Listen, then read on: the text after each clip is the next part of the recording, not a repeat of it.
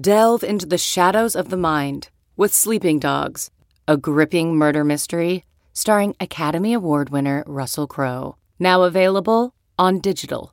Crowe portrays an ex-homicide detective unraveling a brutal murder he can't recall. Uncovering secrets from his past, he learns a chilling truth. It's best to let sleeping dogs lie. Visit sleepingdogsmovie.com/Wondery to watch Sleeping Dogs, now on digital. That's sleepingdogsmovie.com/Wondery.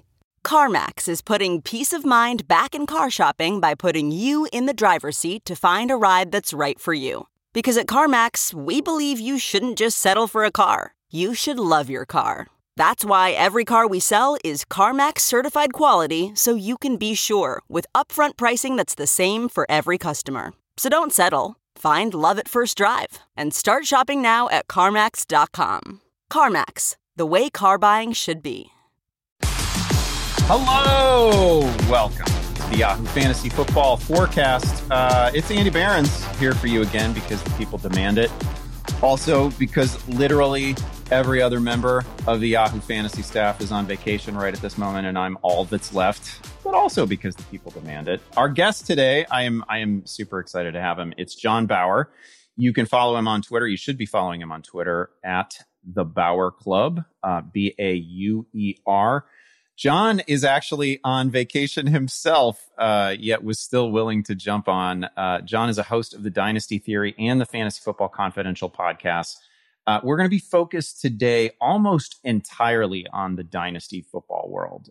For anybody who might be considering making the leap from a redraft league to a league format that absolutely never sleeps and you never stop obsessing over. And we'll get to that in a minute. But first, just John, thank you for joining me. How's it going? I am super excited. When you messaged me and I said, "Hey, Andy, can we maybe do this another week?" And you said, "John, it's got to be this week or never." No, you didn't really say that. But I instantly, I was like, I don't care if my wife, my family, if they're a little upset, I'll ask for forgiveness over permission just this once. And I was like, I absolutely would love to join. Absolutely would love to join you. So yeah, I'm on vacation. I'm in Hilton Head, South Carolina. I have a fancy white wall behind me with a nice little TV, but I am super excited. And looking at the topics here, it's going to be a great show. Wow, look at you giving away your location. A celebrity of your status, I wouldn't expect you necessarily to do that. If anybody is in Hilton Head, they probably just left because they heard I was here. So. Well, the demands that I was making of you are surely, the least of what you've experienced, because of course on the Confidential podcast, you have to deal with two of the biggest egos in all of the fantasy industry, obviously, and Linda and Troy King. I don't know how you do it. They are such a breath of fresh air, and like we have such a good time. We were privileged enough to have you on the show as a guest, and just our interactions and coming from completely different backgrounds and even the way we look at fantasy, like it's so good to get a different perspective, and working with those two has been an absolute blast for me. No, they're great. They're absolutely great. You guys have a great thing going. It's really, really fun. And that was one of my favorite shows to guest on. I don't know, since I've been guesting on anything. It was great. It was a really good time. People should definitely check it out, and they should check out the Dynasty Theory. Series of podcasts. It's like a lifestyle, really. You guys have, I believe, you have projections available as well in a pretty nifty Google Drive. Is that right? Yeah. So last year we had our yearly projections. And my sister typically does our graphics. She is much more creative than I am. And I always say, listen, you're our unpaid intern. One day you're going to get paid. For now, just get the experience. But she does a really good job from a graphic standpoint. But this year, we wanted to tie it into a points per game analyzer. And that came up because Mitch, one of my co-hosts at Dynasty Theory, was thinking about making a trade for Patrick Mahomes in a super flex league. And his thought was, does this give me enough of a point per game advantage to really basically overpay to acquire him? And that was kind of the basis behind taking our projections, putting it into a calculator, and then attempting to project wins in your rank throughout the season. Yeah, it's a really nifty tool. I love that it came about just because someone wanted to actually execute a trade in a private league. That's fantastic. So it's free, right? It's out there for everybody. Pretty cool. Yep, 100% free. Couple things I want to hit before we get into some dynasty talk, because again, you're here to talk dynasty fantasy football in all of its forms. It feels like this time of year, though. I gotta ask, how is your fishbowl draft going? Is it completed? Are you happy with what you have? I just wrapped up today, and this is my third year taking part. The last 2 years, I kind of had crummy performances. And even going in, I looked at those teams and I was like, these teams really aren't going to contend. And I feel a lot better about this team because of where I was able to get my quarterbacks in the quarterback runs. I gambled on Aaron Rodgers thinking that he is going to play this year. And I like my team a heck of a lot better this year than previous years. Yeah, it's also one of those formats where, you know, there's like over 1,000 people playing in the league, and it's for charity, and it's cool to do well, but like you don't play this thing to be mediocre, right? You take big swings in this. So I always feel like it's fine if you face plant, like if you went all in on a handful of guys or on, you know, one potential stack or something like that you think might work out. Maybe it doesn't have a huge chance to work out, but if it does, you know, you're in a great situation. I feel like that's actually the way to play it, because you can have a dominant team and not even sniff contention in this thing. There's so darn many people. Yeah, I think it's like 1,900 and some this year. So I went for a lot of upside. And this is a conversation we had on Confidential. Linda and I were going back and forth a little bit, talking about, you know, safe picks versus upside. And in a league like that, I just swung for the fences. If you finish last or if you finish 300th, it doesn't matter. But like you said, it's for charity. But the competitive nature in me, I want to win so I can hold that over, especially Troy and Linda's heads. If I were to win that, they would never hear the end of it. Yeah, it's a league that sets up really well for side bets, right? Like, absolutely. Just who finishes best out of the three of you, I think, is a really fun thing to track throughout the rest of the season. The other thing that I want to hit here before we get into dynasty conversation, and I've kind of threatened this a little bit that we're gonna take a deep dive into dynasty, but I want to hit on a piece of news that is, I don't know, I'm calling it news. There's no news right now. It's the middle of frickin' July. There's no news breaking. Nothing significant is happening whatsoever. But this is some maybe news. Saquon Barkley recently appeared on the Rich Eisen show. He was just being evasive. He declined to give Rich a solid ETA, a sort of firm, yes, I'm going to be back for opening week, or yes, I'm going to be full go at the start of training camp. He was basically, if we're being honest, he was just evasive in the way that absolutely everyone inside the NFL is evasive about literally everything related to injuries, right? So that's not, in and of itself, maybe that's not particularly newsworthy, but it is easy to spin something like this as a bit of a negative, right? So we've all seen the off-season Saquon Barkley workout videos, and they're great. If the Giants have to play a game this season on a beach, like in the sand, he's going to be great. There's been no setback to worry about here, nothing like that.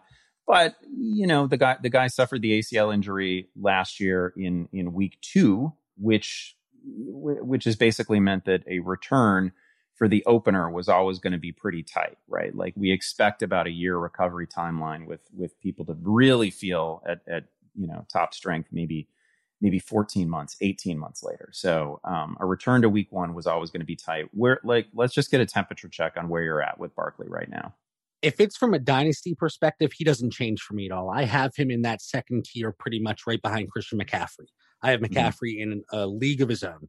But if we're talking strictly about 2021 and we're talking about whether it was a Scott Fishbowl draft, redraft leagues, best ball, if I can go another route, and I'm not dropping down significantly and looking at my tiers, I'm going to avoid Saquon Barkley. Like, somebody reached out to me recently, and they had the second overall pick, and they were Dalvin or Saquon. And I said, I would go Dalvin 100% of the time, which is crazy because Dalvin himself has had injury issues in the past.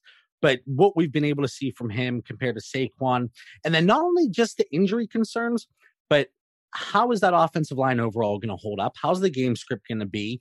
Can Daniel Jones really move on in his career and really start to blossom? And I think there's a lot of questions there. So where I talked about upside in a league like Scott Fishbowl, where Saquon offers that, I do think there was a lot of risk associated with that. So strictly for 2021, I might be looking to go another direction.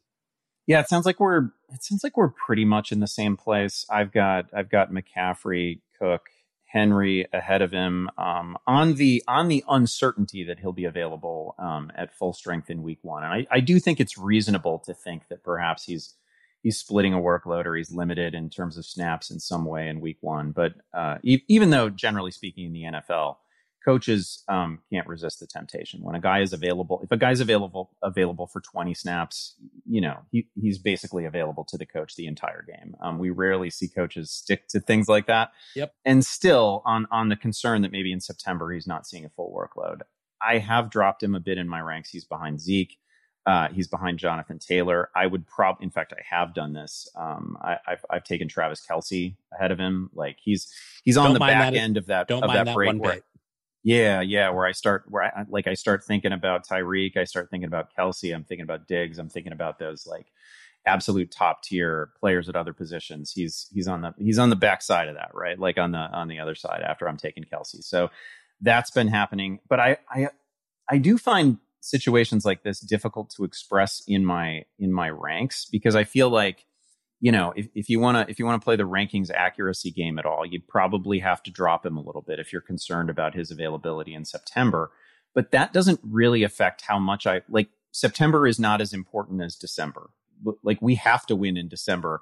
We can muddle through in September. So I still want Barkley on my rosters. And I feel like I've had a couple of situations in which I've been picking 9th, been picking 10th, and I've been like, I'm not that bashful on Saquon there. I like him a whole lot there. If I can get him at the back end of the first round, I'm still in. But I always find it difficult to express that in my rankings, right? Where I feel like I have to, because of the sheer math of it, because of the way rankings work, you got to think about his value over the course of the full season. But I'm still prioritizing the back end of the season. So I don't know. Like, does that make any sense? How do you tend to express that when you're ranking players? No, that's a really good point. And I think not just players with injury concerns, but we talk about it with rookies all the time, right? Like, you want to talk about a Javonte Williams. Does he take over the workload as the season progresses? So maybe he's like running back 30 now, but where do we see him as the season goes on? And in the playoffs, maybe he's running back 16, 15 at that point. So I think that's a really good point. And you mentioned with Saquon Barkley, do they use him if he is available? Do they get 20 snaps or whatever the case may be? I don't want to say Joe Judge is on the hot seat, but if they have a crummy season here, what if they look to go another direction? So if I'm Joe Judge, hey, Saquon, you're available, get your butt out there. Yeah. Because we want to win a few games this year. Yeah, it's very rare that head coaches, that coaching staffs, unless they have just supreme job security, like Belichick level job security, it's very rare that they're thinking beyond today's game, right? Like they're not typically thinking about the full lifespan of a player. They're not even typically thinking about 8 months from now. They're thinking about what's happening today, this quarter, this play. So if a guy's available at all, we often see that they will exceed whatever snap count we think they're on. And that's the worst thing too, from a weekly fantasy perspective. Hey, do I start Saquon this week? I heard the report is he's going to be on a snap count. He might get 30 snaps. And no matter what it is, if I bench that player, they go off. If I start that player, they tweak something 5 snaps in. So it's always the worst case scenario for me.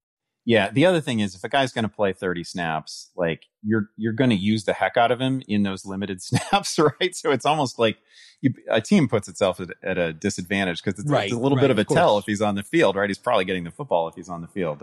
Happens all the time. We're not going to settle the Saquon Barkley debate today. I still think he's a first rounder. It sounds like we're pretty much in a similar place on him. And fortunately, with the exception of a handful of best ball drafts out there, there's not really any serious drafting going on right now outside of a handful of fishbowl leagues. So let's dive in. Let's dive into the dynasty world, which is a specialty of yours.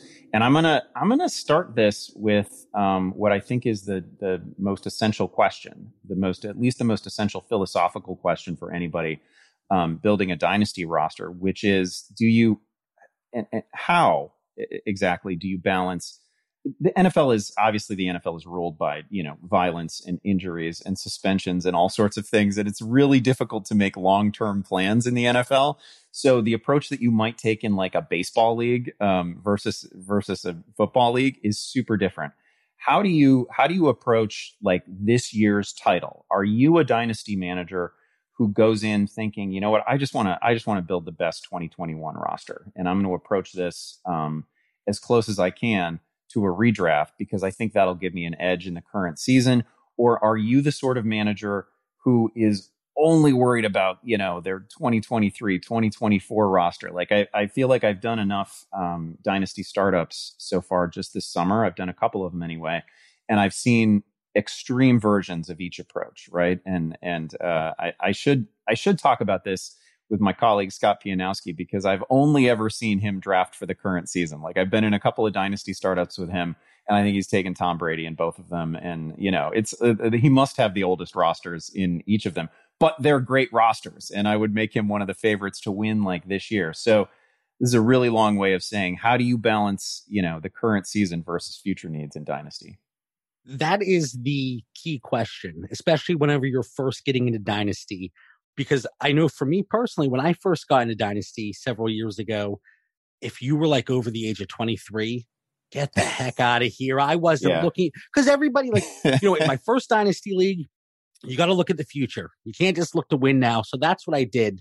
But if you continually do that, it's going to be difficult for you to win. But then on the other hand, if you go win now and you win, that's great. You probably pay for 6 or 7 years down the road. Plus you have that title. But if you fail in year one, it could be extremely difficult. If you approach the Superflex Dynasty League with Tom Brady and Ben Roethlisberger going into 2021, you might be in a tough situation. So what I like to do, and a lot of this is dictated by the startup draft itself, a few approaches that I've had success with. I mean, I like to trade back a lot because one, you get additional depth. You minimize your risk because if you get out of that first round, you have that high profile player, but if they get injured or go down or get suspended, you're not necessarily completely lost for the season. And now if you're able to move back and accumulate those extra picks in the future, it allows you to get those values in the startup draft that are aging veterans that people might not want. So I have had a lot of success where I've moved back. I've been able to get like an extra 2022 first, an extra 2023 first. So I'm good on the future there, but then I can get those win now pieces like a Tom Brady that you mentioned and still feel okay about it. The times that I build a little bit more towards the future is if I would ever move my future picks, if that makes sense. So my future picks are gone. I have a team that can contend, but I'm not looking at those 30-year-old wide receivers, those 29-year-old running backs. I'm looking at teams that can contend, but I'm not going to be completely shot in 2022 or 2023. Yeah, give me some examples or an example of a trade that you've made in which you've traded out of like the current season's first round. Like what kind of haul are we talking? Are we talking like number 1 overall pick? Are we talking like back end first round pick? And are you almost always able to get a future first in those moves? It's tough. So it depends on the league and this is like so many intricacies looking at dynasty. There are some leagues that you have access to your future picks already. Some you have to pay a year in advance to get access. And it's going to be different league to league. But especially if I have like the 112, 111, 110, that back into the first in a super flex startup, I don't know if there's much of a difference going back 12 spots because your 112, 201, 202 very well could be somebody that I have a little further back and vice versa. So several trades that I've done, and I'm in let's just say a lot of leagues. I'm in a number of leagues that if my wife happens to listen to this, that number comes down a little bit. But so I have the luxury of taking different approaches and testing the waters and seeing what works out well. And a trade that I have done that I really, really like is actually moving up on the front end, which kind of goes against what I just said, and then moving back on the back end. So like if I trade 112 or 212 and my 412 for the 112 and 701 or something, or whatever it might be, plus getting that first, because I think a lot of people are like, okay, yeah, I'm moving back here, but then I'm moving up significantly in the back. But you got to think the ranges throughout the draft, the pick values are certainly different. You're scooching back 12 picks in the beginning is not nearly the same as 12 picks in the 7th to 8th round. But yeah, there are so many examples in different trade scenarios that I've had success with. And then sometimes you look back and you're like, crap, why did I make that trade? Because when you have the players assigned, you're like, that one doesn't look too great. Well, you've hit on something there that is important for people to know just strategically. I think when in a couple different places where you referenced like the 12th overall, like the final pick of the first round versus a pick that you might have in the second, and then again when you mentioned the difference between like a 4th round pick and a 7th round pick, there is absolute consent. This is not just my own feeling on it. I think this is supported by years of draft data at Yahoo. Like there is always absolute consensus about that group of players at the very top of a draft. Mm-hmm. And then the deeper in we go, there's not that much difference between the guy who goes 12th overall and the player who goes 24th overall in terms of value. And this holds up from sport to sport too. This isn't just like a football thing, right? Like this is the same deal in basketball. It's the same deal in baseball. And once we get deeper into drafts and you're talking about like the 4th round versus the 6th round or the 7th round, all of a sudden we're into rounds where people are already drafting for positional needs, right? And the actual value of the player may not be that different at all. So I think that's a really good point. If you can make a deal in which somebody feels like they're getting they're really getting a huge advantage, but for practical purposes, it's maybe not all that it's cracked up to be. I think that's a really smart way to play it. And that's the issue too. So 3-4 years ago, you were able to move back because people were willing to move up. So if you had that early first, specific trades like 105, I could move that for a 2nd, a 4th, and a future first. And people were willing to pay that. And now we're seeing more and more how quickly values are changing across the top of each position. I mean, Todd Gurley was a 1st round pick, just 2 years ago?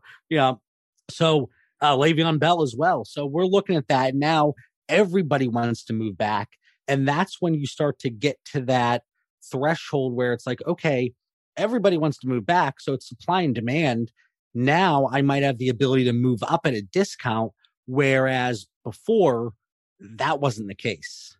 Okay, that's actually a really good segue to another question that I had for you, which is, I mean, you'll know from the way I asked this question how I feel about it. When you consider dynasty ranks for fantasy football, are you looking at different time horizons depending on position, right? And you've already mentioned the fact that like just a couple of years ago that Todd Gurley would have been like if not the number 1 overall dynasty running back, right? He would have been right up there. And now he's not in the top 60, right? Now he doesn't have a team.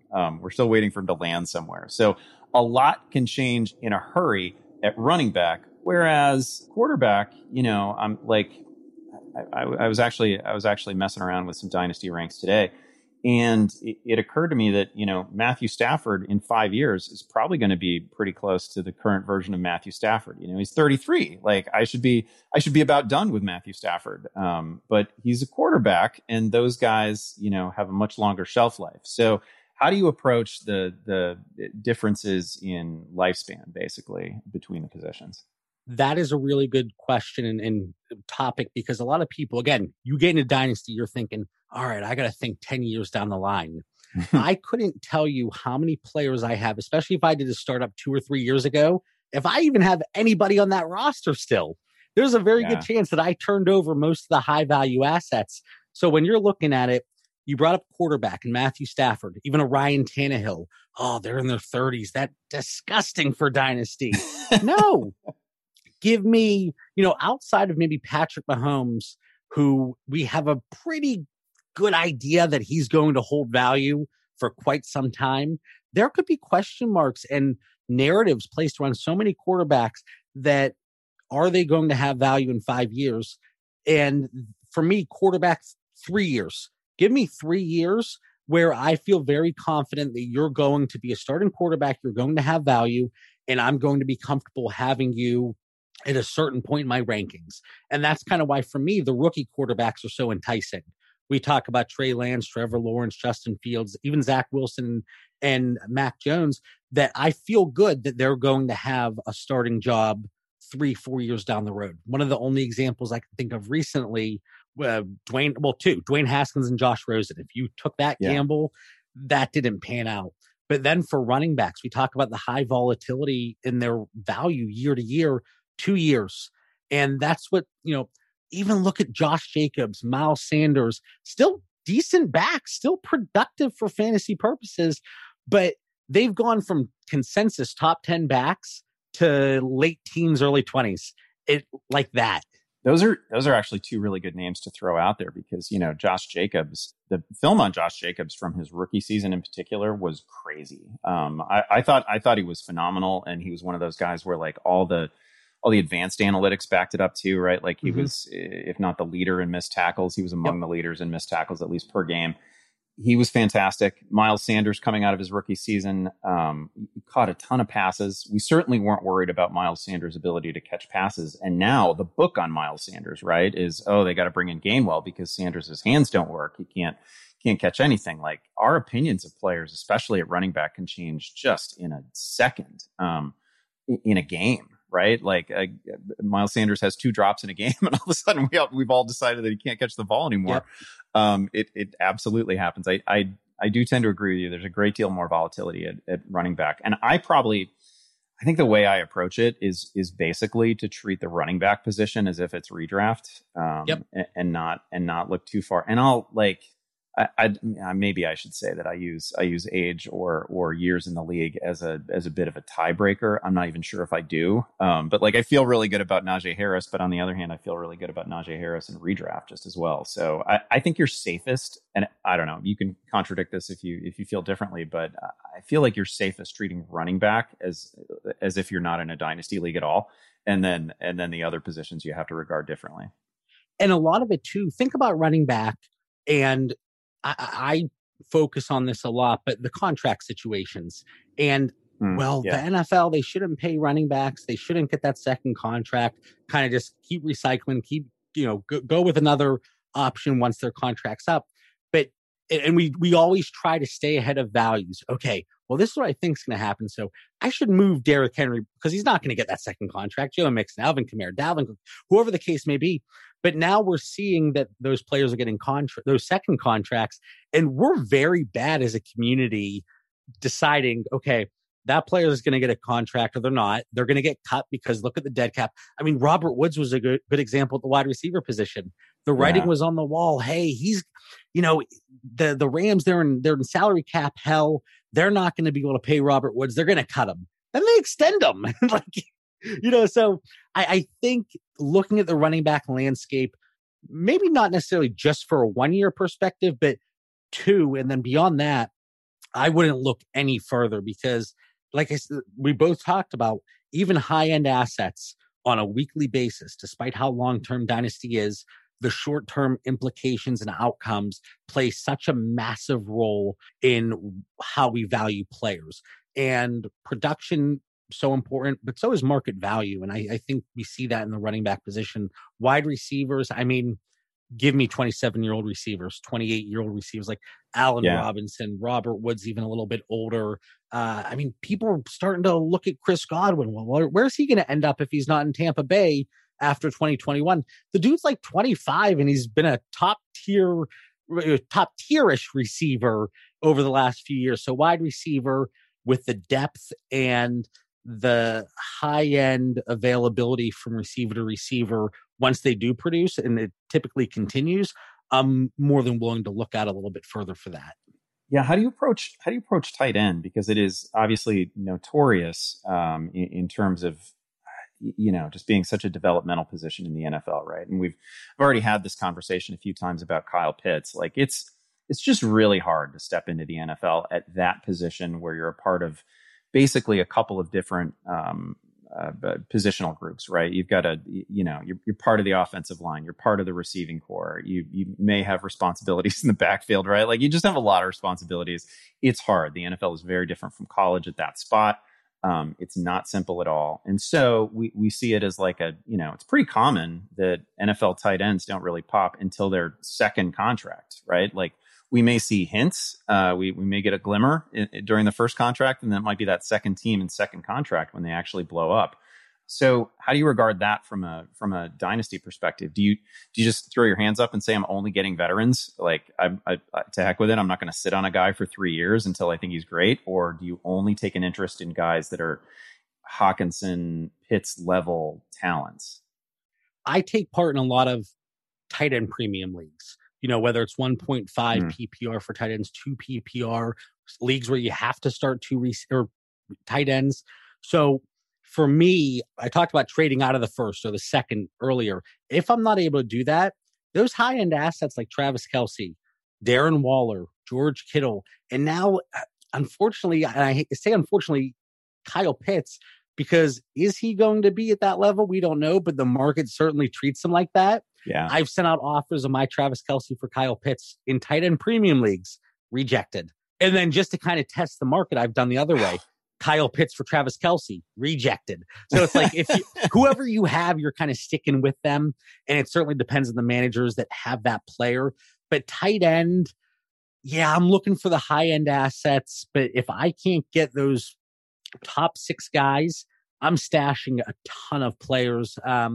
One guy I really liked a few years ago didn't pan out, but Ian Thomas, that was a guy. But the thing is, you look at these guys, they're dirt cheap in startups. Yeah, so it's like throw quantity at the problem instead of, one of the brand name guys. Absolutely. So if the way the draft goes, if people are reaching on tight end, especially if it's not a tight end premium league, there's no issue fading the position, throwing a bunch of darts and seeing what sticks.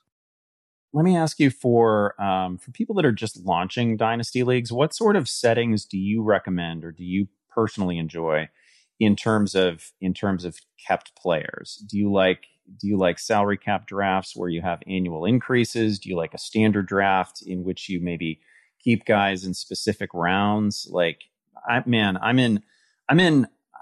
feel like the full range of dynasty leagues, from very simple rules, which, in certain leagues that's all anybody wants. They don't want like overly complicated decisions in the off season. And then I am in some leagues. In fact, I can mention one of them. It's run by Chris Harris, who is, in addition to being a great podcaster and a great fantasy analyst, he is the greatest fantasy commissioner that I know. He certainly has the most complicated leagues of anyone I know, and he runs one that people are familiar with, I think, called La Liga. That is literally, it's as complicated as the NFL itself. It has to be maintained on 2 separate fantasy platforms. Like we draft on one and we play it out on the other. And we have holdouts and we have transition tags and franchise tags, and it's super complicated. And the salary cap moves up and down each year, and everybody's got a contract, and it's really hard. But I'm so emotionally invested in it, and I'm so just, February, I'm thinking about it. January, I'm thinking about it. Like there's never a time that I'm not thinking about that league.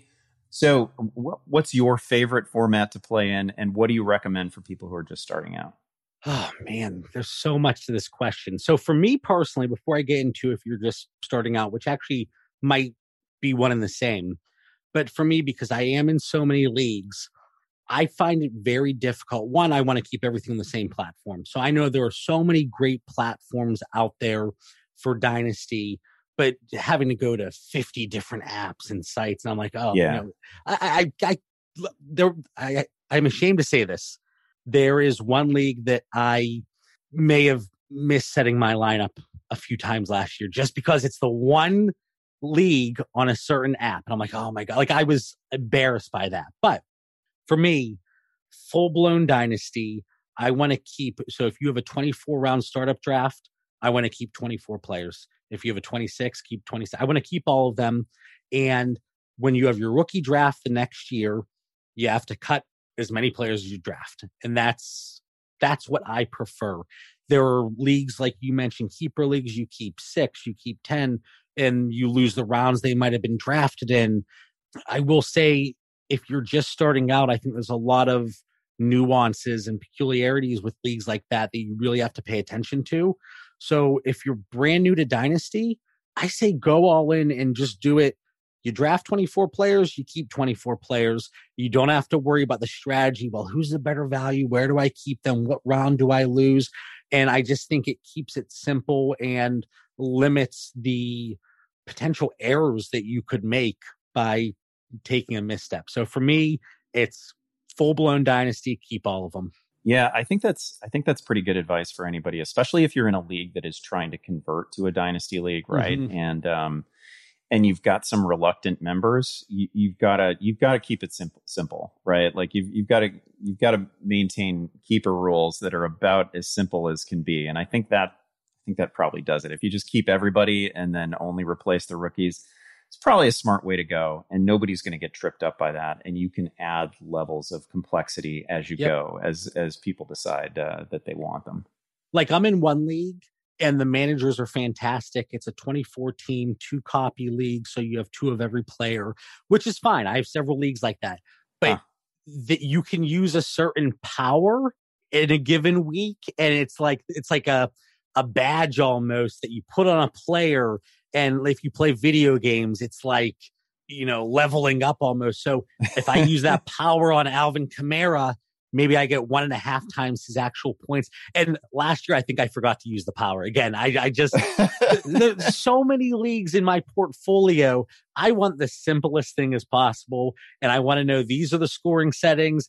And I'm not going to make a mistake league to league because, oh man, I forgot that one's tight end premium. And I, traded a player at a discount compared to what I would have if I knew it was tight end premium. So even if you're a beginner or are playing in the number of leagues that I play in, mistakes are going to happen.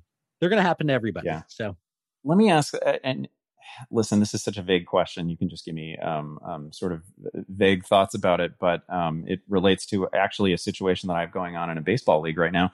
Just a quick thought about the thing that always comes up in dynasty leagues, which is trading future picks or future assets or prospects or whatever for current like win now assets, right? So I'm in this baseball dynasty league that is barely holding together at the moment because we've seen this lopsided trade in terms of 2021 value, right? Like I get why both managers did it for dynasty purposes and for win now mode, but it really shakes up the league when stuff like this happens, right? Because it's basically decided the league in July with over 2 months to go in the season. That the whole thing seems kind of over.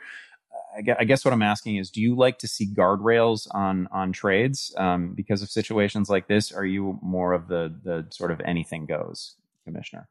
First of all, I'm not sure what that B word is you keep saying. Listen, Andy, I live in Pittsburgh, so I have the Pittsburgh Pirates to deal with. So you talk about baseball, I'm like, man, this is tough. You've actually got some fun dynasty assets there. That's not like you're more interesting in dynasty than you are in season long. We've been rebuilding for 30 years. Come on.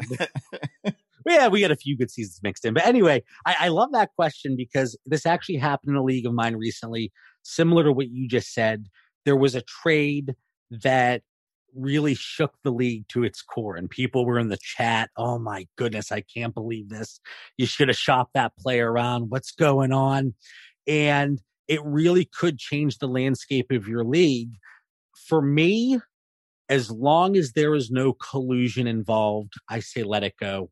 It's frustrating. Yes, that person might have been able to get more if they looked around and talked to other managers. But for the most part, as long as it's not like, hey, Andy, here's a first round pick. Give me your third round pick. Wait, what? Yeah. As long as there's no collusion and sketchy stuff going on, just let it go. And also, I think it makes it easier on the commissioner. And I avoid being a commissioner at all costs just because there are so many things you have to be involved in, but let people make the trades as they see fit, despite how frustrating it could be.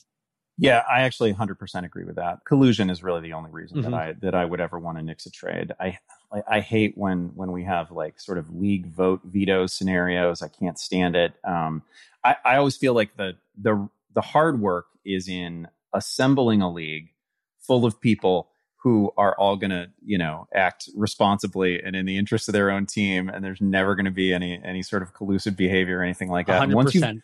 Once you've done that hard work, you just got to trust everybody, right? And people are always going to win and lose trades. And there's going to be plenty of examples of deals in which, the league is rioting and everybody's really upset about the deal that just went down. And then it doesn't shake out the way anybody thinks it will, right? Like I've seen that happen a million times, just as often as something that we're right about, where we think it's going to blow up the league and it actually does, right?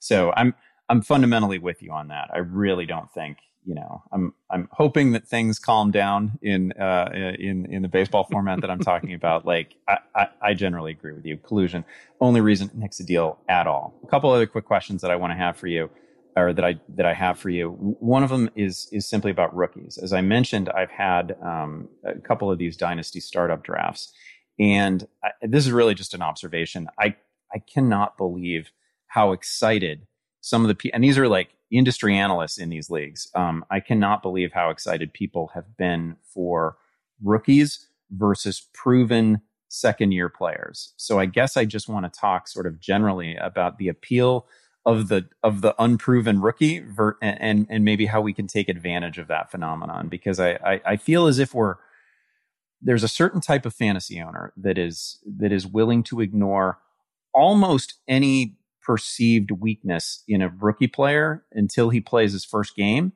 And then once they've played their first game, they're like a car that lost half its value when you drove it off the lot, right? Once anything on the scouting report appears to be confirmed, then all of a sudden we hate him. So like I've had these startup drafts where I felt like, wow, I came out of this with a pretty young team.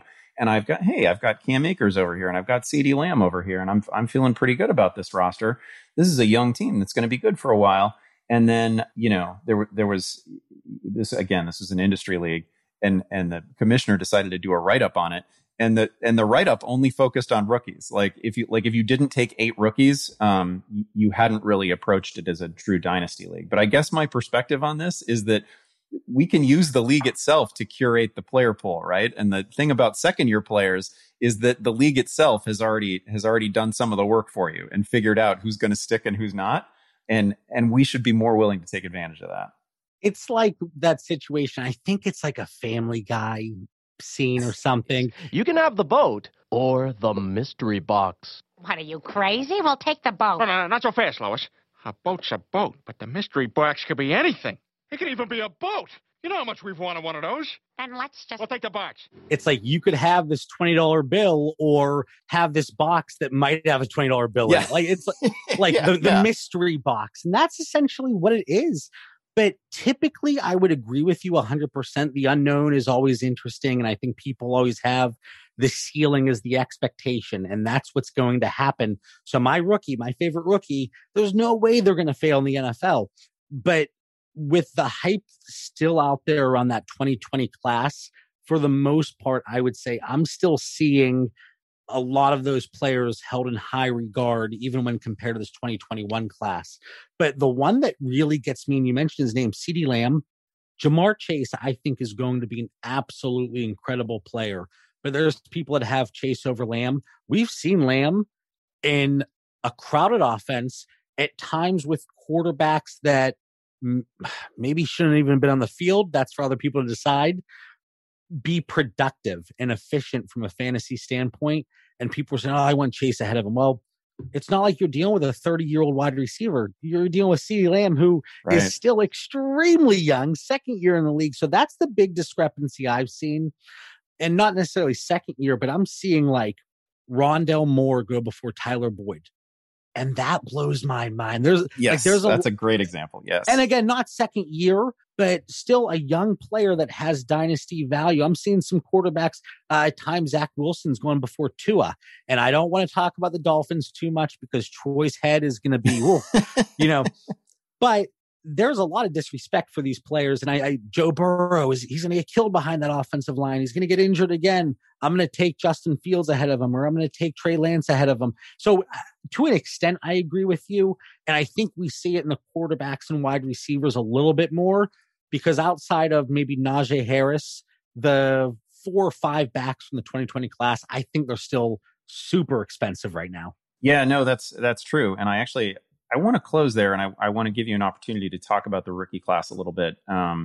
Just give me, man, this is such a complicated question, and you might actually filibuster on this one and go for quite a while. But just give me your favorite players in the current rookie class at each of the main fantasy spots, outside of the absolute top names, right? So we're not talking about Trevor Lawrence. Tell me your next most interesting quarterback, and we're not talking about Kyle Pitts or Harris or Jamar Chase or Devontae Smith. Go a little bit further down the ranks, or go really far down the ranks, and tell me who's most interesting to you. I like this question. I'm going to try to keep it brief. I told you, Andy, you're going to have to reel me in here because despite being on vacation, I could talk to you about this stuff. I mean, much longer than you would like, probably. You'd be like, all right, John, let's cut his mic off. So these aren't necessarily they're not the guys that I think are going to be like number 2 at the position necessarily. But based on their current price, these are the guys that I have a lot of dynasty shares. At quarterback, Zach Wilson. Typically, he's going quarterback 4 in drafts. For me, he's a lot closer to quarterback 2 than even quarterback 5. And I have a lot of Mac Jones too, but Zach Wilson, I love what they're doing in New York. We're going to hear the word culture a lot with this team. They're changing the culture there. They're adding weapons around him. They're improving that offensive line, something that the old regime was not willing or capable of doing with Sam Darnold. So for me, Zach Wilson at quarterback, running back, Javonte Williams. He was my running back 2 pre-draft. He's still my running back 2 in this class. Melvin Gordon, I mentioned this earlier as an example, but I believe it to be true. I think Javonte Williams takes over that lead role as the season progresses. Melvin Gordon, if you look at some of his advanced metrics last year, he was not efficient with the touches. You look at success rate on any given play. He was towards the bottom of the league. So did he rack up fantasy points? Yeah. But it was due to the volume more so than efficiency. So Javonte Williams, running back 2, I think Denver starts to turn it around a little bit. Let me pause you. Let me pause right there because I actually think that's a super interesting backfield, and I see like the whole fantasy industry rushing to Javonte Williams. Mm-hmm. I feel like we get situations like this wrong a fair amount, right? Because there's like Melvin Gordon's been a good player and he was productive for them last year. Their running game, their backfield was not the problem last year. Obviously, the quarterback has been the problem. But they ran a committee last year, and they ran a committee in which Melvin was in charge of receptions, right? Like there's just not another way to put it. Do we feel like they want to go to something else? Do we have a reason to feel that they want Williams to be the lead guy, that they want Williams to be the 2/3 of the touches kind of player? And do we think he's going to step into a larger receiving role than he had as a collegiate player? Like everybody else, I thought his tape was fantastic. Super fun to watch. Carter was also really fun to watch. Mm-hmm. It was just really fun to watch North Carolina steamroll some of the lesser teams of the ACC, honestly. So Williams, really good player. I'm not sure that I'm sold on the idea that they want either back to absolutely dominate the workload. Maybe you're not saying that. Okay, let me go back just a step. So I believe Melvin Gordon's going to get like 60 to 65% of the running back market share to start the season. So when I say it shifts as the season progresses, I think we see more of that 50-50 split. What's intriguing for me for Javonte Williams is the fact that Melvin Gordon, is he going to be extended beyond 2021? And if not, that's where not just the possible production, but the overreactions from the dynasty community. Let's say Melvin Gordon is not extended for 2022. Javonte Williams could very well, depending on how he produces in 2021, be a top 15 dynasty back.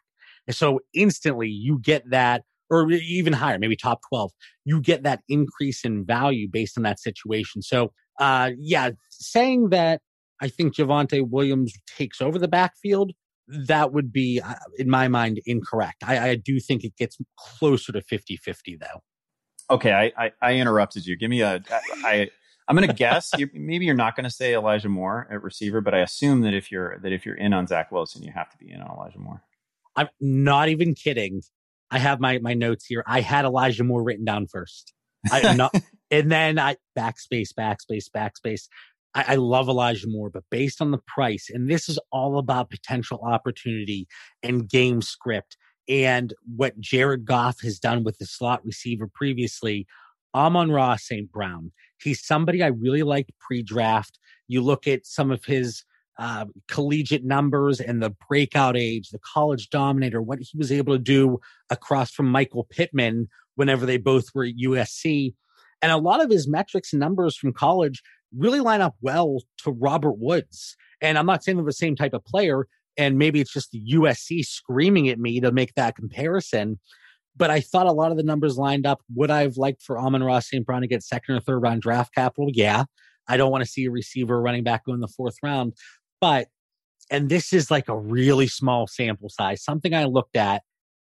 Does it matter when you look at draft capital where receivers line up? So if you're outside predominantly versus in the slot, and it's funny because the hit rate on fourth round wide receivers that play more out of the slot actually was slightly above the overall hit rate. Again, it's a really, really, really small sample size, but you're pulling in some of those lower end receivers that run out of slot. And I mean, Dede Westbrook was one of them. You know, did he sustain success? No, but he did have a top 24 season. Could that be within the realm of possibility for Amon-Ra St. Brown, who I think is going to run out of the slot most of the time? Yeah. And with Rashad Perriman, Tyrell Williams, Quintez Cephas, there's a lot of question marks there in that Detroit offense. And I think, especially based on the Vegas win totals and the projections, there's going to be some negative game scripts there. So I'm hoping, maybe that's more hope, but Amon-Ra St. Brown, he's my receiver that I'm looking at. And then tight end to round it up, Kylen Granson. I think he could have, we're digging deep here, but looking beyond 2021 in Indianapolis, Jack Doyle can be cut for less than $1 million. Mo Alley Cox, undrafted free agent unrestricted free agent after 2021. So there could be a potential opportunity if Carson Wentz excels in that offense. We've seen the way that he has utilized the tight ends, potentially could be Granson. I love it. These are good names. These are spectacular names. I just want to thank you at this point for jumping on with us while on vacation. That is absolutely heroic work. What is on tap for you when you get back? I mean, at this point, it's kind of like you said, there's no news. There's nothing really going on. On Dynasty Theory, we're really talking about the theory. So if you go back and listen to our library over the last month and a half, it's not a lot of, go acquire this player, go move this player. It's more of the theory and higher level looking at the game itself. And then Fantasy Football Confidential, while it is every 2 weeks now, we're going to be gearing up and going every week here shortly. So Dynasty Theory every Tuesday night, 9:00 Eastern time. Fantasy Football Confidential, 9:00 every Wednesday night, starting here in a couple weeks when we start revving up a little bit. But yeah, this was, Andy, an absolute blast. And like I said, I could have talked to you for hours about these topics. Yeah, this is fun stuff for me. And like just the notion of building leagues and how we build teams and the settings that we choose. Like this is bread and butter stuff for me for July. So really enjoyed having you on, really enjoyed talking to you about it. Again, you guys should all be following him at the Bauer Club. That is BAUER. If you guys are looking for college talk, follow the Yahoo Sports College Podcast with Dan Wetzel, Pete Thamel, our good friend Pat Forty from SI. Should also be listening to Posted Up with Chris Haynes for more in-depth conversations from the world of the NBA.